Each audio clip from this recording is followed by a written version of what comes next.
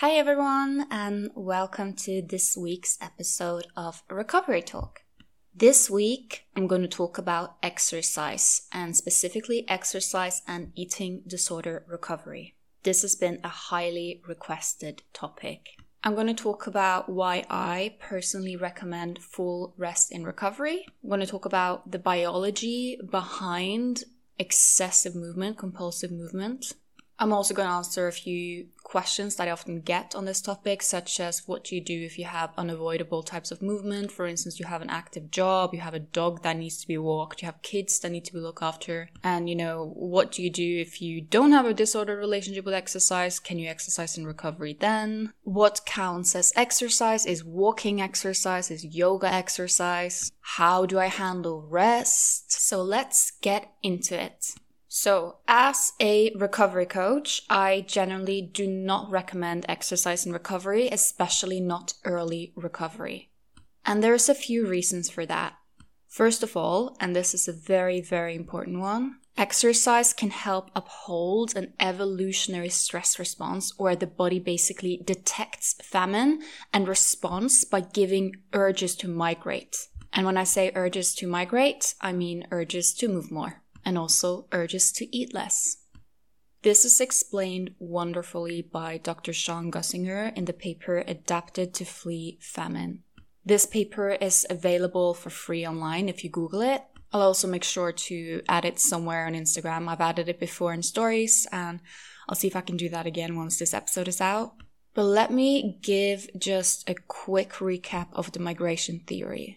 This goes especially for anorexia, but it can also go for other eating disorders, other restrictive eating disorders, such as, for instance, bulimia. And you all know that I don't really operate with diagnosis per se. I operate more with terms. I tend to use the term restrictive eating disorders. So regardless if you're diagnosed or not, or what kind of eating disorder you have, if this resonates, then do take that seriously and do listen. So it seems that a lot of people with eating disorders respond very differently to undernourishment than people without eating disorders. Basically, the state of undernourishment, and in some cases also weight loss, seems to set off this famine response. Basically, the body detects there's a famine going on and kicks into survival mode. And what happens in the survival mode is that you may experience increased urges to move. You get restless, you want to move. You might be in forms of exercise, so it could be forms of movement, non-exercise movement, such as being very jittery and just having to walk around the house. And in terms of hunger, you may notice that you become very, very obsessed with food. That food is on high priority in your brain, yet your physical hunger might be decreased. So whilst a lot of people without eating disorders might feel quite annoyed, bad mood, low blood sugar when they skip a meal, you might feel almost like you get a little bit of a high from it. Again, not everyone with eating disorder experiences this, but quite a few do. And now I know some of you are going to be like, yeah, that is the case for me. Why though? Is my body trying to kill me? And no, it's actually the opposite. This is your body trying to keep you alive. Let's add an evolutionary perspective here, okay? Imagine you were back in the Stone Age with your tribe, right? And there was a famine going on. Some people would respond by, conserving energy, being tired, resting, and of course also being more hungry so that when food is there, they're going to eat. But if everyone was just tired and sluggish when famine hits, that would be quite bad for the survival of the tribe, right? So this is where the migration theory offers an explanation. For the tribe to survive, it makes sense that some people would get an urge to actually go out there and go and collect the food. So they will get more energy, they'll be able to go out and hunt without having eaten.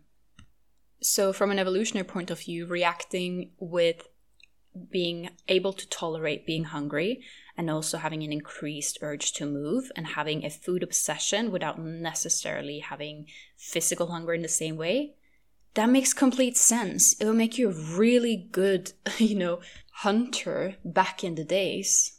And then when the group got a meal, then what will happen? Reactive hunger hits in. You get very hungry, you start eating again, your hunger comes back and you get out of this famine mode. But now, we have a lot of anxieties because we live in a diet culture that paints food as a threat. And then the anxiety aspect of an eating disorder comes in, where it sees food as a threat and then get anxious of engaging in, this normal reactive eating after a period of famine. And also another thing that is being used as an example in the migration theory, also why it's called migration theory, is birds migrating. When resources are scarce, then birds will migrate to a place where there's better temperature, more food, more safety, better for their survival. Imagine if the birds were to get tired from being hungry and had to constantly stop eating. It would put their survival at risk. So if you look at it from this evolutionary lens, a lot of things suddenly make a lot of sense.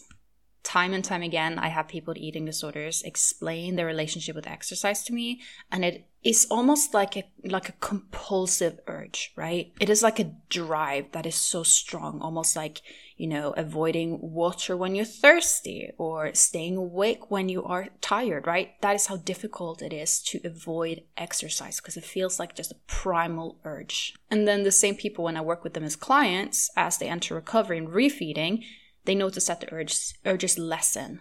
They're coming into treatment with me and they're expecting that we're going to have to work a lot on the exercise part and a lot of, affirmations and all of that to accept rest, blah, blah, blah. But very often what happens is that the urges kind of just dissolve by full rest and recovery. And I say full rest and full recovery because if you're kind of halfway restricting and then you exercise a bit and you're kind of like dipping your toe into recovery and also dipping your toe into eating disorder behaviors, then the urge is not really going to go away because your body is like, okay, well, famine is not over yet. It's not safe to go into rest mode.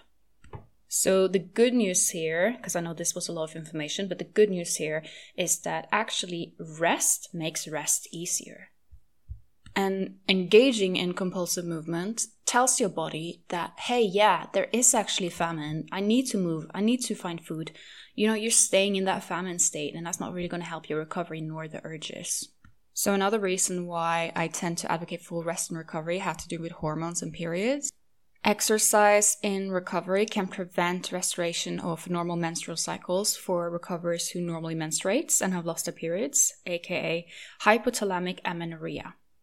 And hypothalamic amenorrhea can harm fertility and bone density. And this bone density part is quite sketchy because you see this a lot in certain sports where the people lose their periods and then, decreases bone density and then they start getting injuries. They'll have a very simple fall that most people would just barely get a little bit of discomfort from, and it actually breaks their leg because their bones are so fragile due to having lost their period due to excessive movement.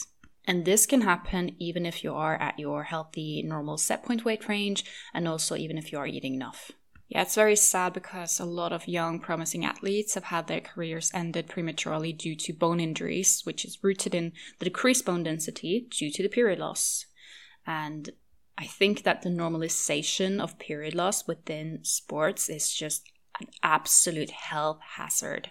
So if you are someone who is in recovery from eating disorder, or maybe even you feel like you are pretty much recovered, and you are at your healthy set point weight range, you're eating enough, you're not having any restrictions, but you still haven't got your period back if you're someone who normally menstruates, then trying a period of rest could really, really help you. Another reason why I advocate for rest and recovery is that if you're exercising in recovery, this can prevent metabolic healing. Let me explain that a bit. So imagine you're eating a decent recovery amount. Let's say you're eating 3,000 calories, right? But you are running, you're fidgeting, and you're like, oh, I just really need to vacuum 3 times a day.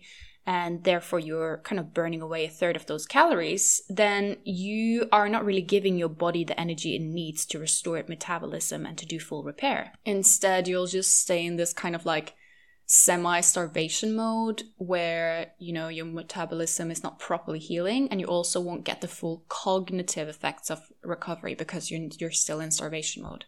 And when I say cognitive effects, this is things such as less rigidity, less body dysmorphia, and also less food obsession, because these are all tied to being in a starvation state. I hear so many people who are in recovery and they're like, oh yeah, but I was eating a good amount in recovery, and why is my metabolism still broken? Why is this? Why is that? And then I ask them, did you exercise in recovery? And they're like, Yeah, I did. Right. So do yourself a favor and give yourself full rest. Which takes me to the other reason, which is just that your body is so goddamn tired and desperate for rest, whether you sense it or not. And also not to mention that if you are undernourished and / or underweight, your muscles are already broken down.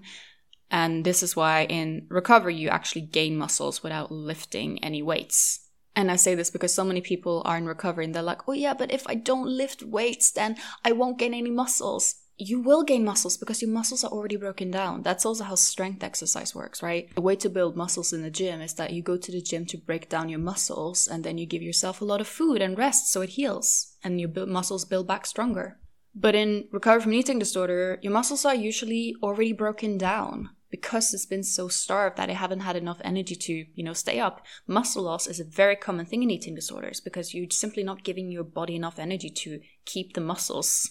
So if you don't feel tired in recovery, it could be this, what I mentioned with this, famine response, that your body is in the famine response where it's giving you urges to move around because I think there is a famine going on and it's trying to make you survive. But when it gets out of this mode, you will very often notice that tiredness kicks in and you actually start noticing how tired your body really is because your body has just been running on these stress hormones.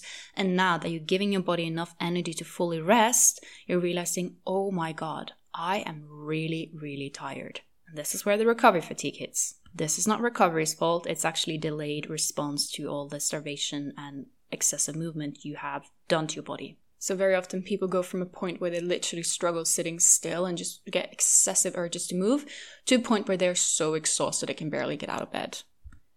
And then last but not least, I work with the do everything the eating disorder don't want you to do as an approach, just because I find this to be most effective.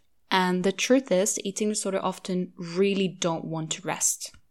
Opposite actions, Learning to be comfortable with rest and moving in a way that isn't forced, rigid, compensatory, eating disorder driven is a key aspect of recovery. And very often, even in very, very motivated people in recovery, I see these urges to move sneaking in. Often it will sneak in disguise. For example, they might have heard, oh, walking is okay in recovery, and then that walking turns into a 2-hour rigid power walk to deserve food. Or they might have heard, oh, you can walk but only 30 minutes a day, and then that turns into, I must walk 30 minutes a day. If you have an eating disorder, I'm sure you know the drill here, and I just don't want to feed into that loop. So very often if people are given permission to exercise in recovery, they feel guilty if they're not. Especially when the recovery fatigue hits, where they physically do not have energy to exercise, right? And if given permission to exercise, for instance, going for walks, it can very quickly become sneaky, obsessive, forced, rigid, and eating disorder driven overall. And if the thought of taking a break from exercise in recovery is making you very anxious, then chances are you really do need that break. Because again, opposite actions, that's the way ahead in recovery. And if your eating disorder is telling you you can only recover if you exercise, then by doing so, you are listening to your eating disorder, which is not very productive in recovery. Because you want to do the opposite of what the eating disorder is telling you again and again and again. So as you can see, there are a lot of physical and mental reasons why I advocate rest in recovery. And I also think if you have this very rushed thing where you just need to get back into exercise as soon as possible, that's also something to be a little bit critical about and something to sit with.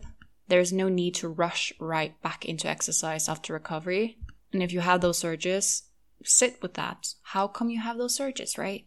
Take your time and find ways to move your body that feels good for you. That is not rigid, that is not eating disorder driven. You might have thought that you love going to the gym, but after recovery you realized, oh, I actually really prefer, doing some dancing instead, right?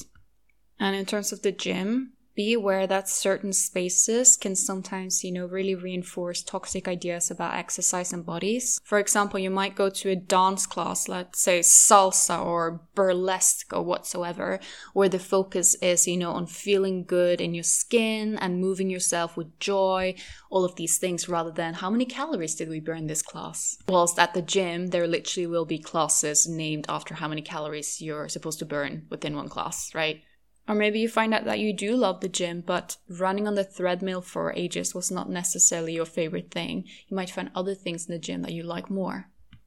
So let's talk about some things I get asked a lot from you guys when it comes to exercise and recovery. And the first one is, what counts as exercise?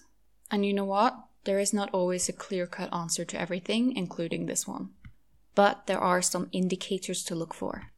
For example, a lot of people ask me, is walking exercise? And, it does depend, but in general, I would say yes. Of course, we all need to, walk to the grocery store or walk to wherever we need to go, right? Some form of walking is a completely unavoidable part of life.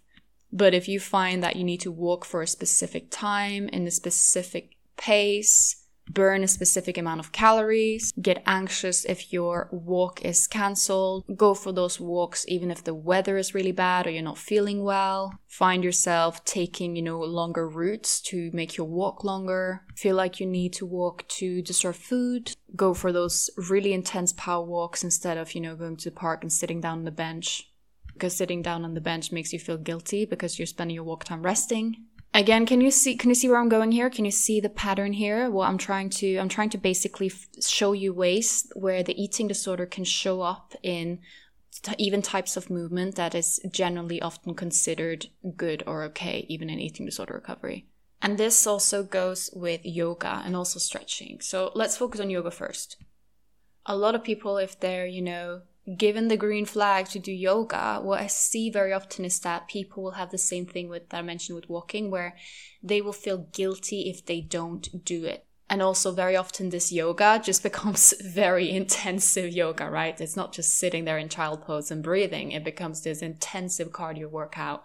And similar goes with stretching, stretching in itself is not exactly something that is a calorie blaster, right? But very often people feel like they must do this to deserve food, and it becomes part of a ritual.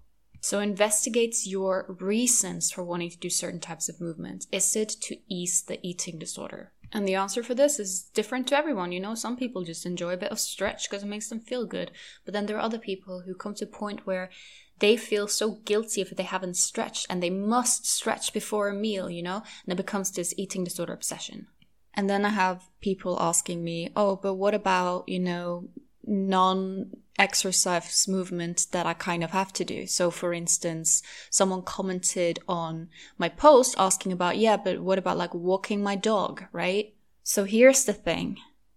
Your body, from a biological perspective, can't really tell the difference if you are walking your dog because you needed to walk your dog, or if you are on some eating disorder power walk. Psychologically, there's a difference, but biologically, there's not. It's not like your body is like, I really need rest. But the dog needs walking, so then I don't need rest physically anymore. That's just not how our body works, right? And I think when it comes to, for instance, dog walking, a good thing to look at, just using the example of dog walking, is, are you, for instance, saying no to people offering to walk your dog for you because you feel like you must do that walk yourself, right? Are you hesitant to, for instance, go to the dog park and sit down and let your dog run around without you running after it? Or are you hesitant to drive to the dog park and you feel like you just need to walk there, right? Again, can you see how the eating disorder can sneak in here as well to kind of make you move as much as possible? And I, of course, also understand that rest is a privilege. It's a privilege not everyone can afford. For instance, there are people with manual jobs that does require them to be physically active.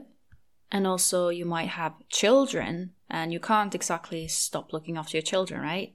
If you are in either of these situations, I would encourage you to see, how can I implement rest in my job, in my lifestyle, in my parenting in the best possible way? And if you can't do it, make sure that you are eating a lot, okay? I see a lot of people with very demanding jobs, and they often need a lot of food in recovery. Try and limit movement as much as you can for you. And if you can't ask someone for help, then definitely do that. If there are any kind of adjustments available for you, then take those adjustments, right? But it's such a complex question because, it depends on what kind of job you have, what kind of, lifestyle you have.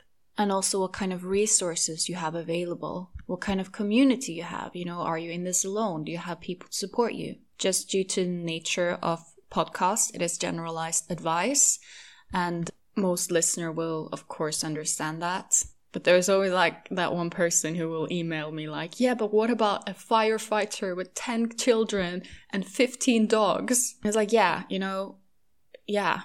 I hope that person has supports and find an individualized approach that can work for them. Whether what that means to them is up to them and depending on their own resources and specific situation. But the truth is, for most people, resting more is something that is doable. And especially cutting out unnecessary movements such as going to the gym, right? These type of movements are easier to cut out. And to what extent you can rest, of course, depends on work, lifestyle, resources, etc., etc. But very often I hear from people who are in that group where they can actually rest very easily. And they're like, yeah, but what about? Basically trying to justify themselves staying active because of other people who are not having that privilege of resting. And it's almost like, well, if they can do it, then I can do it, right? And the eating disorder just loves this type of thinking. What other people do in their recoveries has nothing to do with your own. You need to do what's best for you. If you're constantly looking for loopholes as to how and why you can exercise, then chances are that's the eating disorder. Instead, just be happy that you have the privilege to rest, right? You don't need to feel guilty about that. And speaking of loopholes, one thing that I get asked quite often is, oh, but I didn't really struggle with exercise in my eating disorder. I don't really struggle with it. Does that mean I can exercise in recovery? And I kind of want to circle back to what I said in the start when I explained, just the biology when it comes to metabolism and how you really do need rest and recovery. This still applies even if you did not exercise during eating disorder. You still need rest in recovery because you are doing so much repair in your body right now. And also by exercising, as I said, you're kind of burning off energy that could have gone to repairing your metabolism, your body, and you would miss out on certain benefits physically, mentally. And very often what I see is that when people really, really want to implement exercise in recovery, even if they hadn't necessarily struggled with exercise during the eating disorder, the reasons behind it is very often a little bit eating disorder rooted. So for instance, they might feel like they need to control the weight gain or control how they gain weight, right? So a common one is, oh, but I want to gain muscles, right? And I spoke about this more in the episode called The Fitness Trap. And I explained earlier that you do gain muscles in recovery from rest. But the underlying anxieties here is eating disorder driven, right? It is this thing of that the weight gain is something that needs to be controlled. It's something that, that there is a right way to gain. And by following these things, engaging in exercise, when you have those thoughts, you are giving more fuel to your eating disorder and you're fueling a part of you that you'd rather get rid of. And I think if you know all of this, all of the information I've told you in this episode, and you still really feel like you should exercise in recovery because you don't struggle with exercise, that is probably something to question, right? Because now you have all of these reasons why you shouldn't, yet you just have a desperate urge to exercise. But, I don't have a disordered relationship with exercise. Can you see how that is a little bit of an oxymoron, right? And I've said it before in this episode, and I'll say it again. If you are feeling very, very anxious about the prospect of rest in recovery, then chances are you really do need that rest. I personally did not struggle with exercise during my eating disorder. And I want to say that because, eating disorders love comparison. And I know some people might think, oh, I never struggled with exercise in eating disorder. That means that I wasn't really sick, right? But exercise is something that not all people with eating disorder struggle with. It manifests differently in every person. I did not have any urges to move. I had urges to lay down in my bed all day. It is called an eating disorder, not an exercise disorder. The exercise part is a side effect in many, but not all cases. And also many people experience that it kind of comes and goes. They might have a phase where exercise was not that big of a deal, and then they have a phase where they have really compulsive exercise. It can also really fluctuate. I know of a lot of people who first got an eating disorder, didn't have issues with exercise, and then they relapsed after a period of remission, and then suddenly exercise was a problem. or the other way around, where they had problems with exercise the first time they were sick and then they got better, and then now exercise is not really a problem anymore, but they used to have a problem with it, but now it's more about the food, right? So another thing that I get asked a lot is, how do I handle rest? And the first thing that I kind of want to say is, again, going back a bit to what I said in the beginning, be aware of what is going on and why you feel these urges to move. If you know that it actually is this evolutionary biological response where you have these urges, right? If you know that, it might be easier for you to rest. So remind yourself of the science and biology at times. For example, did you know that food-restricted rats will run more and more on their wheel until they die of starvation? Smith, 1989, for referencing. And by being aware of the biology, you also know that when you are ignoring the urges and choosing rest, you are making it easier with time. And you also know that if you are going and engaging in that exercise, you're making it worse with time. It's a little bit like a mosquito bite, right? You know, it's itchy, and when you itch it, it feels good in the moment because you're scratching the itch, but then it just gets way more itchy. And that is why we say don't scratch mosquito bites. And that is also why I say don't exercise in recovery. Another strategy to use when you are, in recovery and you're resting is to find a distraction behavior that keeps you busy but not physically moving around. Especially if it's something that keeps you busy with your hands, that can be very, very helpful. So for instance, painting, jewelry making, pottery, drawing, writing, knitting, any sort of craft work that keeps your hands busy can be very helpful. Basically, the exercises become a habit, and habit gives you a habit cue, right? It gives you a cue to do something. And when you get this cue, you can engage in a behavior that is different, right? And that way you kind of retrain the cue a bit. That was a bit of neurology there, but yeah, just very simply explained. Engaging in these behaviors that are not exercise, but they keep you, occupied can be quite helpful. Basically reprogramming your brain a bit. But also sometimes sitting in the feeling can be helpful, sitting in the feeling and realizing that this is just a feeling, it can't kill you. That can be quite empowering, and that is also part of recovery. So pick up a soothing craft activity, but also allow yourself to feel like shit sometimes. Also, eat more. Eat. If you are undernourished, then the urges might be worse, right? So you need to eat. And also be honest with yourself about your non-exercise movement. Do you catch yourself constantly having to move around, constantly having to tidy or clean or just walk around in the house or like shake your legs, something like that? Be mindful of that, because that is also a form of movement, and that can also keep the famine response going. So I don't have a listener question for this episode, because this entire episode I have answered multiple listener questions. I kind of wanted to answer them throughout the episode because I felt that was quite relevant. And also we're running low on time here. This episode is getting long. But it is a very big topic. And I could have gone way more in detail, especially on the handling rest part, but I simply do not have time because this episode is soon half an hour long. Overall, it gets worse before better. Rest gets easier with time. You need to show your body that there is no famine going on. Food is coming in. Rest is happening. Then you will notice that it gets easier. And when you are ready for it, no time rush, then you can reintroduce joyful movement that make you feel good. And there are a few questions to ask yourself in terms of exercise. If your exercise had no effect on how your body would look like or how your weight gain would turn out, would you still engage in it? If it burned 0 calories, would you still do it? And just because you say, yeah, I'd still do it, doesn't mean that you can now freely exercise in recovery, but it's more just a question to kind of ask yourself, because for a lot of people, they realize, Remember that if your exercise is driven by self-hatred, then it's probably healthier to rest. And if you feel very defensive when challenged about your exercise, then this could also be something to sit with, because very often if it's hysterical, it's historical. So if you catch yourself really high pulse, irritated during this episode and just want to kind of counter debate me, then sit with those feelings and ask yourself, why? How come I get defensive from hearing this information?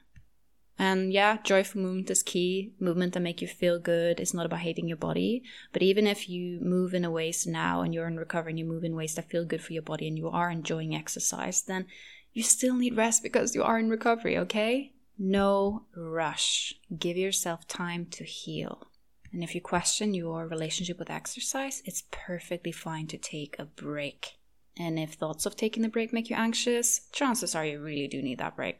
Okay, guys, I will see you next week. And thank you for listening and tuning in. Really appreciate you guys.